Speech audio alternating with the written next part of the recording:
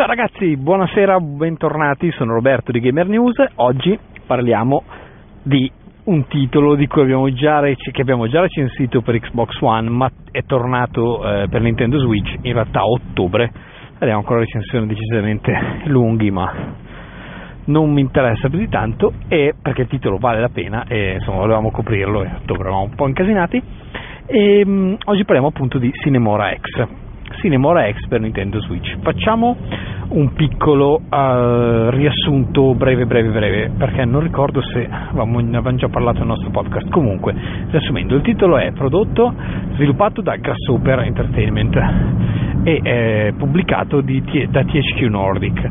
Allora, Sine Mora EX è quello che in tanti definiscono un classico moderno, nel senso che è un bullet hell, che è un genere che dopo andava di gran voga negli anni 90 e si è un po' perso con l'avvento del 3D eccetera, quando le 2D hanno perso di importanza, ed è riaffiorato negli ultimi anni, pur mantenendo una base abbastanza stabile e solida nel mercato giapponese, ma parlo del mercato europeo e americano, ed è riaffiorato un po' in questi anni perché i piccoli studi indipendenti ne hanno riesumato le caratteristiche. Ecco, Grasshopper, che proprio piccolissimo non è, ha creato invece questa variante sul genere bullet hell.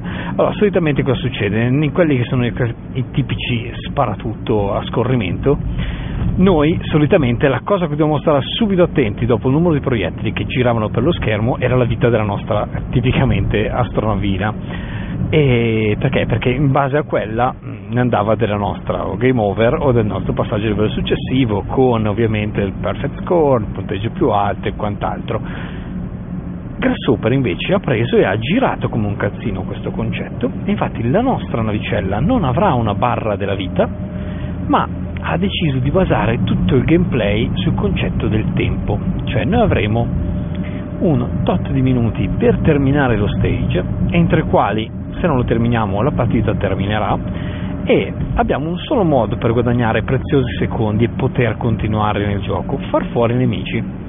Bene, voi direte, fantastico, non abbiamo la barra della vita, quindi possiamo farci colpire quante volte vogliamo, uccidiamo i nemici, guadagniamo tempo, insomma il gioco si gioca da solo. No, cari amici, perché ammazzando i nemici noi otteniamo, oltre che del tempo, dei power up al nostro armamentario. Questi power up ci consentono di avere una potenza di fuoco maggiore. La potenza di fuoco maggiore ci consente di eliminare più rapidamente i nemici e più nemici, e eliminando più rapidamente i nemici e più nemici ne otteniamo ovviamente più tempo disponibile. Ogni volta che veniamo colpiti, però, qui sta la magagna, la penalità è la perdita di parte dei bonus o dei power up acquisiti. Capite bene che a questo punto evitare i proiettili, evitare gli scontri, le collisioni a schermo è fondamentale, tanto quanto avere la barra della vita tra virgolette piena, perché noi possiamo anche farci colpire 100.000 volte, ma se poi il tempo termina, noi la partita la perdiamo comunque. Con questo trucchetto Grasshopper è riuscita a infilare in un genere già con dei canoni ben definiti delle meccaniche di gameplay decisamente nuove e soprattutto estremamente addictive, perché la crescita della difficoltà è ben calibrata. Ecco, non ci troveremo dei gradini di difficoltà eccessivi prima della fine dell'avventura, e ovviamente a seconda del livello di difficoltà che scegliamo, la partita sarà più o meno semplice, più o meno impegnativa, e questo ovviamente ci permette di affrontare il gioco a livelli diversi. Inoltre la trama di Sine Mora EX è abbastanza interessante e godibile. Ecco, tratta di una guerra che sta andando avanti ormai da svariati anni tra noi, che abbiamo questo potere di rallentare il tempo, e l'impero, che invece è arrivato a conquistarci proprio per questa nostra caratteristica peculiare.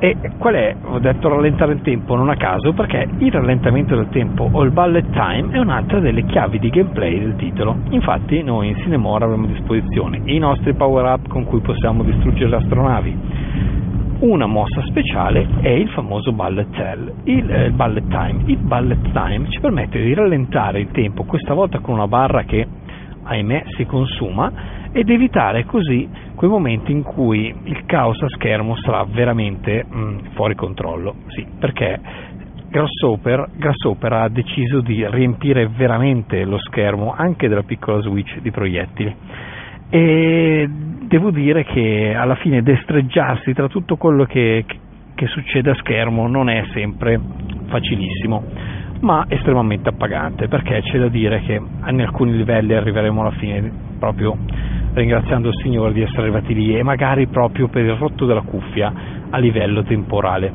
Molto divertente. Facciamo una piccola delucidazione per un attimino della grafica. Allora, già la grafica di Sine Mora EX era molto bella, ovviamente su Xbox One X o PlayStation 4 Pro la resa grafica del 4K diede un ulteriore lustro all'opera di Grasshopper, e quello che si pensava tutti sul porting per Switch, inutile dirlo, Switch è comunque la console più debole a livello di mera potenza della generazione, si pensava in sostanza a qualche piccolo passo indietro. Invece devo dire che la resa grafica della versione Switch è molto buona, nel senso che sembra di giocare con la versione Xbox One normale, il tutto però nel palmo di una mano. Ecco, Sine Mora EX è proprio il tipico esempio di gioco da console che mi porto dietro anche in mobilità, e non è una cosa da poco, ragazzi, perché è uno di quei titoli che dimostra come Switch sia tranquillamente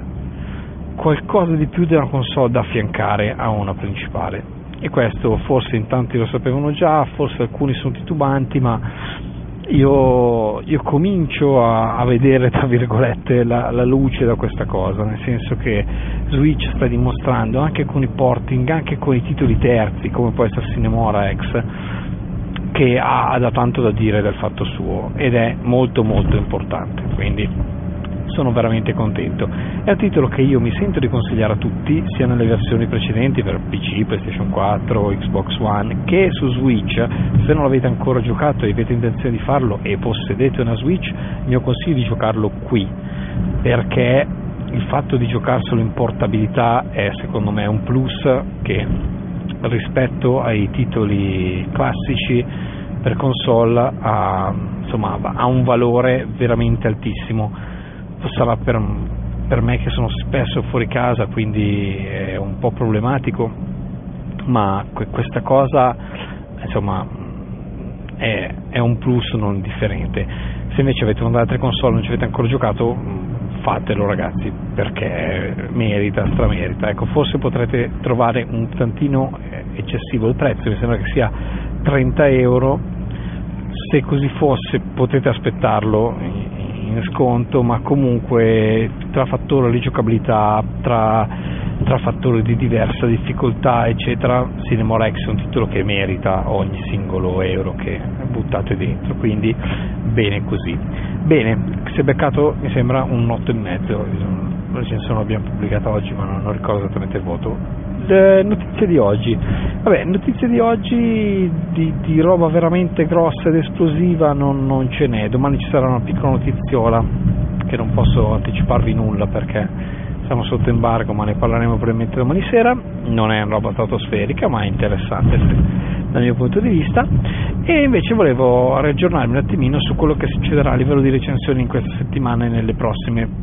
Leggerete sulle nostre pagine virtuali, che bello dire pagine virtuali, anche la recensione di Fe e di Red Rogers, Fe che è pubblicato Electronic Arts, un titolo indie molto interessante dagli Zoink Games, autori del brillante che noi abbiamo recensito Stick It to the Man anche per Nintendo Switch, e invece Red Rogers di THQ Nordic che continua dopo l'acquisizione di Koch Media della settimana scorsa a sfornare titoli, e insomma devo dire che è un publisher che si sta dando molto da fare. Anche ieri è arrivato un nuovo video sul nuovo action in sviluppo, quindi ragazzi di carne al fuoco ce n'è veramente tanta. Io come al solito non mi resta che augurarvi buona serata, e seguiteci sui nostri canali social e sul sito internet, e a domani, ciao!